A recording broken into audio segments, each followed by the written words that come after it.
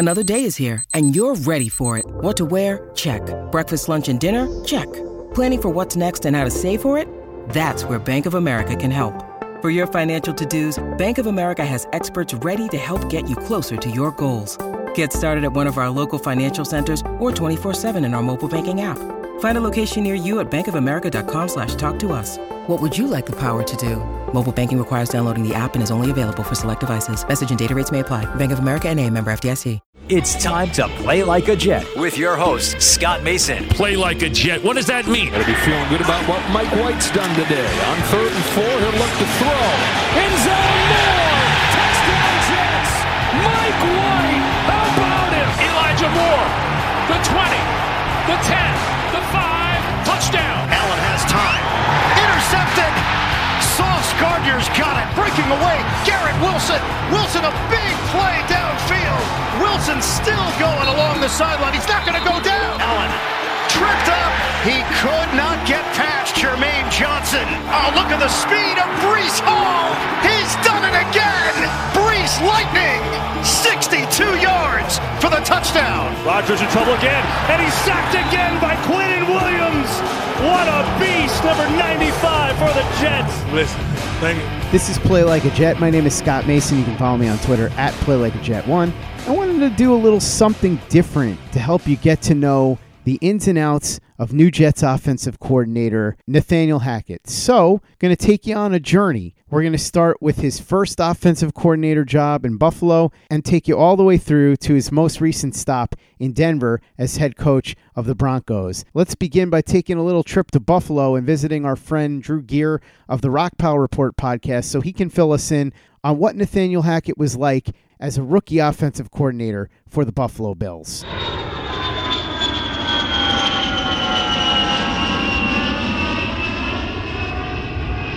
Oh boy. So we're talking about the Nate Hackett era of Buffalo Bills football. First of all, like if we're going to do this, I have to do it. I'm going to have to open a fresh one of these if we're really going to get into the nuts and bolts of what Nate Hackett football was like. And I want to start with a story. I'm sitting in the stands. It's 2013. We're watching it was the second year I've had season tickets. We're playing the Kansas City Chiefs, and the Bills have Jeff Toole in at quarterback. Now, mind you, this is a part of the storyline. Jeff Toole in at quarterback. They're on the 1-yard line. Now, this is a team that has some of the NFL's, they're one of the NFL's better rushing teams. They have Fred Jackson. They have CJ Spiller, who's having a phenomenal season, was drafted in the first round. They have a host of running back talents, and they've proven that they have an ability to do this job well. From the 1-yard line, Nate Hackett calls for a screen pass by his third-string quarterback, I believe at that point. And it's then that the ball is intercepted and run back down the field towards our end zone 99 yards for a game-deciding touchdown. Like, you had the play, but you got cute and you overthought this. Now, there's a lot of people who are going to hear that story and go, but Drew, it's one play. Well, let me go to work here and let me explain to you why. It's not just one play, but it's kind of it's like a microcosm here. Now, I will say to defend Nate Hackett in Buffalo, first and foremost, the quarterback situation was not the best. If you were new to the NFL offensive coordinator, you couldn't have asked for a more tumultuous situation. A lot of people don't know this. Doug Marrone was brought in, and he picked Nate Hackett as his offensive coordinator. When Doug Marrone was hired here, it was done under the auspices that he was going to have Ryan Fitzpatrick.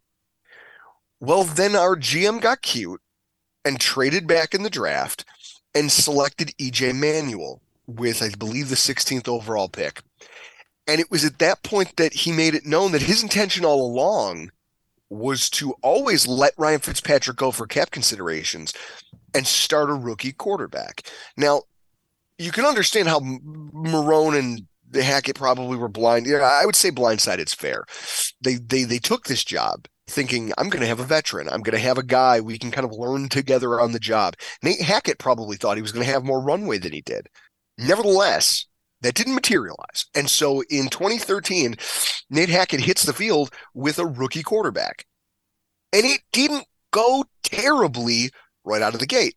They were averaging 22 and a half points per game for the first 2 months of the 2013 season, which isn't terrible. But they played just one game without a turnover and were often caught rushing the ball for just as many yards as they were throwing the ball. And what were they, 29th in the NFL on third down? And you didn't see any development from E.J. Manuel. Now, some of that had to do with his health. He missed some games. He had some issues. And what you saw was a guy as a coordinator who hit the ground running with what seemed to be a full head of steam. There was warts, but some of that's just the talent. He has no marquee wide receivers. He has a rookie quarterback. And then you watched him shrink and start to overthink the game of football. And before long, his entire passing offense just stagnated because he decided that horizontal passing, even though vertical passing was kind of what he had, again, some of you being Central New Yorkers might remember his time at Syracuse. And I believe the quarterback's name, I don't want to say Nassib because I think it's going to be Carl Nassib, but it might be Nassib was the quarterback's last name at Syracuse University. And he was being talked about as the potential top 90 pick in the draft from this downfield vertical passing attack. And when Buffalo couldn't make hay using that here, he immediately, he just pivoted to something new. And it almost felt like he didn't put a lot of thought into it. And the offense down the stretch just stumbled. I think they only won a handful of games. They were routinely outscored. I mean, what was it? They only broke 20 points once down the last 5 games of that season. So you say to yourself, okay, rookie OC, he's going to take his lumps. He'll be fine. 2014 rolls around, and the team improved marginally. They had the NFL's 5th best defense in terms of points, in terms of yardage, but Hackett was still Hackett, and it reared its head in some really ugly situations. That moment from the Chiefs game that I just described, there's a pivotal game that we go into against the Houston Texans, where you say to yourself, okay, we're kind of trading wins and losses here to open the season. I really need a win here in order to get my feet under me, get above 500 and get some momentum. Well, then he calls a screen pass, but like it had been happening all game. Again, he'd gone to playing small ball because you could see that even as they were scoring a ton of points out of the gate that season, and they were winning some games, he no longer trusted Manuel. He had already abandoned that. Now, I think most offensive coordinators have plans. If those plans don't go well, they massage them, they work around them. It's always knee-jerk reactions with this guy. So now he's playing this dink and dunk horizontal passing attack, even though he's got 2 perfectly fine running backs. And E.J. Manuel tries to throw a screen pass that gets intercepted and taken 80 yards for a touchdown by J.J. Watt. And it's a called play. There were no other routes that would have made any sense except for the one that was, so you knew that was his first read as it was called, directly across the face of one of the NFL's preeminent defensive end talents. I don't blame the quarterback for that. I blame the offensive coordinator for not knowing any better. And they give up the lead. They never get it back. Ryan Fitzpatrick gets his revenge game. Like, it was a big narrative here, and it was a huge blow to the team's psyche. He just, again, seemed in over his head a little bit. So after that, they pivot, and they say, you know what we're going to do? We're going to bring in Kyle Orton. They said, all right, we've seen enough of this game against the Detroit Lions. We are going to bring in Kyle Orton. He's going to be our new starting quarterback. Now, this is, again, where you say, okay, you've got ideas, but they're not well conceived because supposedly Kyle Orton is supposed to be an upgraded passer. He's supposed to be more reliable. He makes more trustworthy decisions. The Bills, who were just one of the NFL's better rushing teams the year before, decide that they're now going to become the team that's ranked 20th in rushing attempts for the rest of the season, and just decide to try to air it out with Kyle Orton. And the results were kind of middling because, again, airing it out, quote unquote, involved just more of the same horizontal small ball passing attack that doesn't win in the NFL. For all those extra passing attempts, the team had slightly more yardage, but only improved 2 spots in terms of points per game. And I think the worst indicator was that Kyle Orton was supposed to be an upgrade from E.J. Manuel, but their yards per attempt for the entire season only increased by 2 spots in the NFL hierarchy. That's crazy. You had a better quarterback and you only did that much better. Then maybe it's the plan that sucks. Maybe the thing you're rolling out here and maybe this conservative nature you've developed is just kind of a sign that when things get tough, you don't have another pivot. So when Doug Marrone bailed on Buffalo back in 2015, when the team got sold, he had a clause in his contract that said he could void his deal and become a free agent. He did so. I think it was hilarious. He thought he was going to get your Jets job. He thought he was a shoo-in for it, which is the only reason he pulled the ripcord on it. But there was some of us here in the Bills fan base that were quietly relieved that it does suck that our coach quit on us. But at least he's taking Nate Hackett with him. And it's hard to blame us as fans because you got to look at this. Yes, he was a rookie, and people wanted to cut him some slack for that, but he was a classic overthinker. And these are narratives that you're going to see play out throughout his career from one stop to the next to the next. Overthinker. He overthought that play in the red zone against the Chiefs. He overthought the play against Houston. He overthought a multitude of things in between there. Go back to this last season in Denver. Here he is overthinking a decision on whether or not he wants to go for it or to try to kick a 60-something yard game-winning field goal. When you look back at our losses from 2013 and 2014, it wasn't uncommon to watch the Bills lose a one-score game. And when you look back and question why, because you say, okay, that's a fluke, losses in one-score games, blah, blah, blah, blah, blah. The Bills fan base has had to deal with these narratives over the course of the last couple of years where they say the Bills can't win close ones. Well, this season we did. We won a bunch of them with an arguably worse offensive coordinator than we had last year in Brian Daboll. What I watched happen, especially when you dig into the fine metrics of this, 2013, they lose to Cincy in overtime, Atlanta in overtime. They lose to New England. All of these games by a single score. Multiple games in 2014. When you go back and look at the fourth quarter offense, you can go to Pro Football Reference and look at the full breakdown of play-by-play. They do this nice thing where they put in the EPA of every individual play that gets run. The EPA, it's just, for those of you who don't know, expected points added, where it shows the value of that individual play to an inevitable scoring drive. If you were to throw a 75-yard touchdown to open a drive, then that play is worth 6 because that one play was worth credited 6 points. Usually, by and large, it's a fractional thing. It's like 2 or 1.5 because it's a quality play, not a quality play. It's a complicated metric, but it paints a picture for you. Through both of those seasons and every single one-score loss, Nate Hackett had not one, but 2 or 3 whole drives where every single play of the drive was worth negative EPA. I've never seen anything like that before in my life. Usually there's at least one play where you go, okay, that was a 3-point play. Like if we could get down the field, it might be good enough to get us into field goal range depending on time, distance. None of them. He would run whole drives full of negative plays and punt within 5 snaps. And it was just a consistent thing.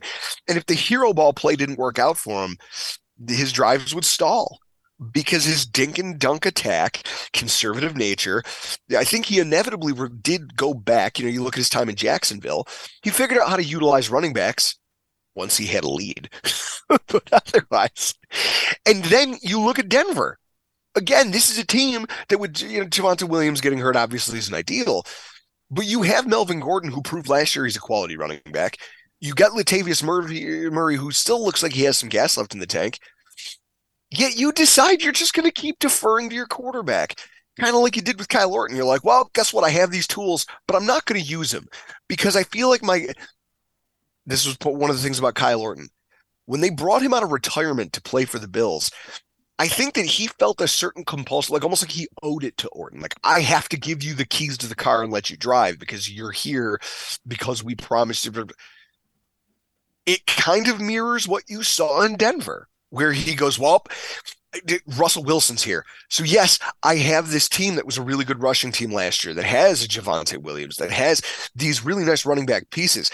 But it's Russell Wilson, and I need to defer to him. He felt this compulsion to defer to the quarterback over what was good for the rest of the roster.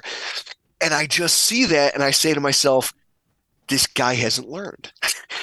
From one year to the next, some of these things aren't just it's not just a one-off.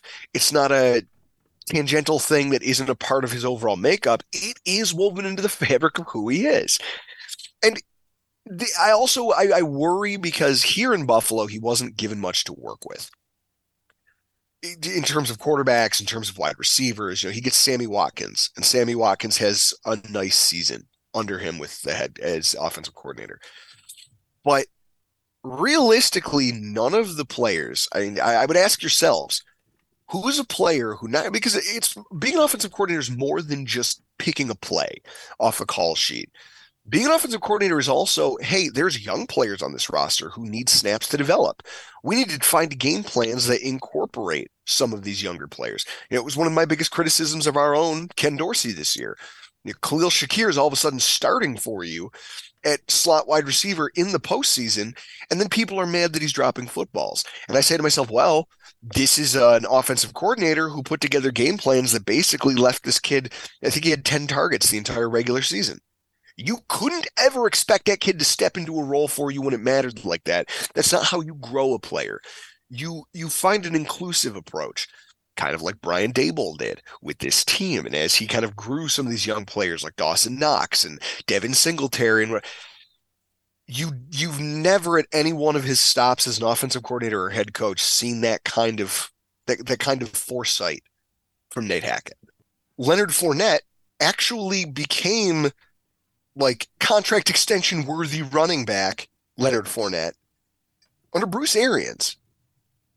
He gets to Tampa and all of a sudden he's back to playing like the running back they saw as a rookie whenever he is what everybody thought he could be.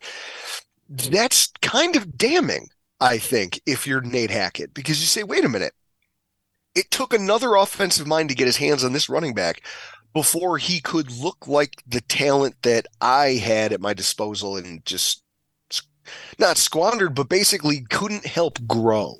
So not only did he marginalize all the Bills players, but that wasn't hard to do because our players weren't very good. But then also he's almost every team's offensive kryptonite, but it's because he overthinks things. It's like, dude, how hard is this? You have Javonte Williams. How many times are you going to, in that opening game that they lost against the Seahawks, how many times are you not going to run the ball from inside the 5? And it's that type of stuff that I think has followed him his whole career. Hopefully for the Jets' sake, hopefully the Tiger can't change his stripes on this one. If I'm a Jets fan, what I would want to know about this hire, who made it? Is this a hire being made by the GM? Did Douglas look around and say, you know what, out of everybody who's available, this seems like the most qualified candidate? Or is this a decision that was made by the same group that also thought Mike LaFleur was the guy and the answer and a quality candidate for this position? Because you can see some shades of similarity between them, and I just worry that you get the same group of people doing the hiring without any outside input, you could end up with a similar result. And so it's with that, I mean, obviously we have our interests lie in two totally different places. As a Bills fan, I see Nate Hackett going to Buffalo, and I applauded the move, if only for my own selfish reasons. But your team is built very differently than the Bills team that he inherited here in Buffalo. I just hope he's learned something from all this. I really do. Play like a Jet. Play like a Jet. Now from Buffalo, let's go to Nathaniel Hackett's next stop in Jacksonville as we visit with Gene Fournette of the Florida Times-Union.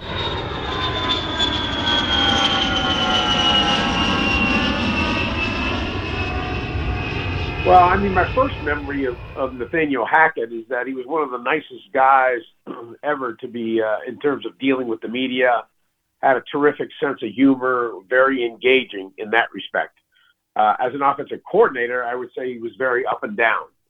He had some really good moments. Obviously, the 2017 season for the Jaguars, where he basically got a promotion from quarterback coach to interim offensive coordinator at the end of the 2016 season because Gus Bradley got fired 2 games before the end of the season. Doug Marrone took over as interim head coach, and they split their last 2 games. And then the following season, Marone was promoted to the head coach, and of course, him and Hackett and Doug went back all the way to their days together at Syracuse and also with the Buffalo Bills. So there was a long-standing relationship there. Had a terrific 2017 season. Made sure that Blake Bortles was sort of more of a not necessarily any kind of elite quarterback by any means, but he stayed away from mistakes. And the Jaguars had an unbelievable defense that year. And it made it easy for Hackett and for Blake Bortles, the quarterback, to operate because I believe the defense scored 8 touchdowns that year, including in the playoffs. So it was tailor-made for a guy like Blake Bortles to have some success. Unfortunately, they couldn't sustain that the next year. And then by mid-November, Hackett surprisingly got fired after a 3-8 start. Keep in mind, when you have the kind of defense they had in 2017, there wasn't a whole lot of pressure on the offense, to produce big passing type plays, right? They had Leonard Fournette. He was, I believe, a 1,200-yard rusher, I want to say that year, something like that. So everything worked perfectly for the Jaguars that year. I mean, you couldn't have had a better planet-aligning situation than what they had in 2017. So if it's easier on the quarterback, well, it's also easier on the offensive coordinator, right? And everything was going fine. Even at going into the 2018 season, they go to the AFC Championship game, right? They're literally 12 minutes away from beating the Patriots. Got a 10-point lead. It's 20-10, 12 minutes to go in the game. The Jaguars just got the game's first turnover. And so it looked like they were going to beat the Patriots in Foxborough, which would have been a first. They had never beaten the Patriots in Foxborough before, and certainly not with Tom Brady at quarterback. But game got away from them toward the end. Brady led 2 touchdown drives, and they pulled it out. Well, the following year, the Jaguars got off to a 3-1 start, and that included beating the Patriots and Brady in Jacksonville. They did have a very overall, they had a pretty darn good running game. It averaged about 4.3 per carry, and I believe it was pretty close to the. If my memory serves, I believe they might have been the number 1 running offense in the NFL. But when you watched it, it just didn't feel like it was the number 1 rushing offense in the NFL because they were number 1. They were always playing from ahead, and that's a very, very key point there is that, when you're always playing from ahead, it's easier for your running game to be effective. I mean, the Jaguars didn't have, as I recall that year, they went 10-6, but they didn't have any games where they had to rely on, throwing a lot. I think they had only one close game that whole year amongst their 10 wins. They beat the Chargers at home 20-17. All their other wins were by double digits. Jaguars had the number 1 rushing offense in 2017, and they were only 17th best passing attack. The Jaguars lost their last 2 games that year, so they went into the postseason after losing 2 games. But then they beat the Bills 10-7 in the first playoff game, and then they went and won a shootout the following week at Pittsburgh, 45-42. And the offenses were going up and down the field. And then, like I said, they had the tough loss with the Patriots. But I'm just telling you, 2018 was a very, very weird season. And after those 7 straight losses, I think one of the things that might have possibly factored into Nathaniel Hackett's firing, beyond the fact that they had lost 7 straight games, he had made some cursed comment during Buffalo week about relaying a comment that Tom Coughlin, who was sort of the president of the Jaguars at the time, said about the terrible injuries that they were going through that year. And my guess is, and it's only a guess, I think that comment did not bode well for Nate Hackett's future there. We have no way of proving it, but many of us think that the timing of that, the fact that his firing came about 5 days after making that comment to the media, we don't think that was a coincidence, but we'll never know with absolute certainty. In 2017, the Jaguars were very fortunate. They had a very injury-free year. Allen Robinson was already gone. Their receivers in 17 were Marquise Lee, Allen Hurns, and Keelan Cole. Robinson had left after the 16 season, so he wasn't part of that. He wasn't part of that 17 team. But by 18, some injuries had set in. Leonard Fournette only played 8 games that year in 2018. So they were, and Bortles, quite frankly, did not have a good year. He had 13 touchdown passes and 11 interceptions that year. Their offense went from number 6 in the NFL to number 27 in 2018. And they were again, the 26th ranked passing offense. I go by production. I don't go by, what type of attack that you had. I mean, that has nothing to do with what will likely happen with the Jets, because first of all, you don't even know who the quarterback's going to be for the Jets. So there's a lot of uncertainty there. So listen, an offensive coordinator, people think that an offensive coordinator with his magical play calling is just going to be able to do all these magical things. And the truth is, you're only as good as the players you have. If you don't have a true number one receiver who can be a threat down the field, if you've only got just a so-so running game, then it's not going to matter who's going to do the play calling. Doug Peterson came in here this year and he's been a breath of fresh air for the Jaguars, right? Well, Doug Peterson also had the benefit of the Jaguars bringing in 2 new free agent receivers and a tight end. They didn't have those guys last year. It's, I keep telling people all the time, a lot of times fans think that, magical play calling can fix things. You can do things in play calling that can occasionally help you win games, but more often than not, it's players that win games, not plays. That's going to wrap up part 1 of our special in-depth look at new Jets offensive coordinator Nathaniel Hackett. We're going to have part 2 tomorrow. We'll take a trip to Green Bay to discuss Nathaniel Hackett's years as the offensive coordinator for the Packers and his work with Aaron Rodgers, and then, of course, his ill-fated tenure as head coach of the Denver Broncos. In the meantime, make sure that you check out everything we're doing over at PlayLikeAJet.com and the Play Like a Jet YouTube channel. We've got some awesome All-22 breakdowns on our channel, so go ahead and watch our videos. Subscribe if you haven't already. YouTube.com/PlayLikeAJet.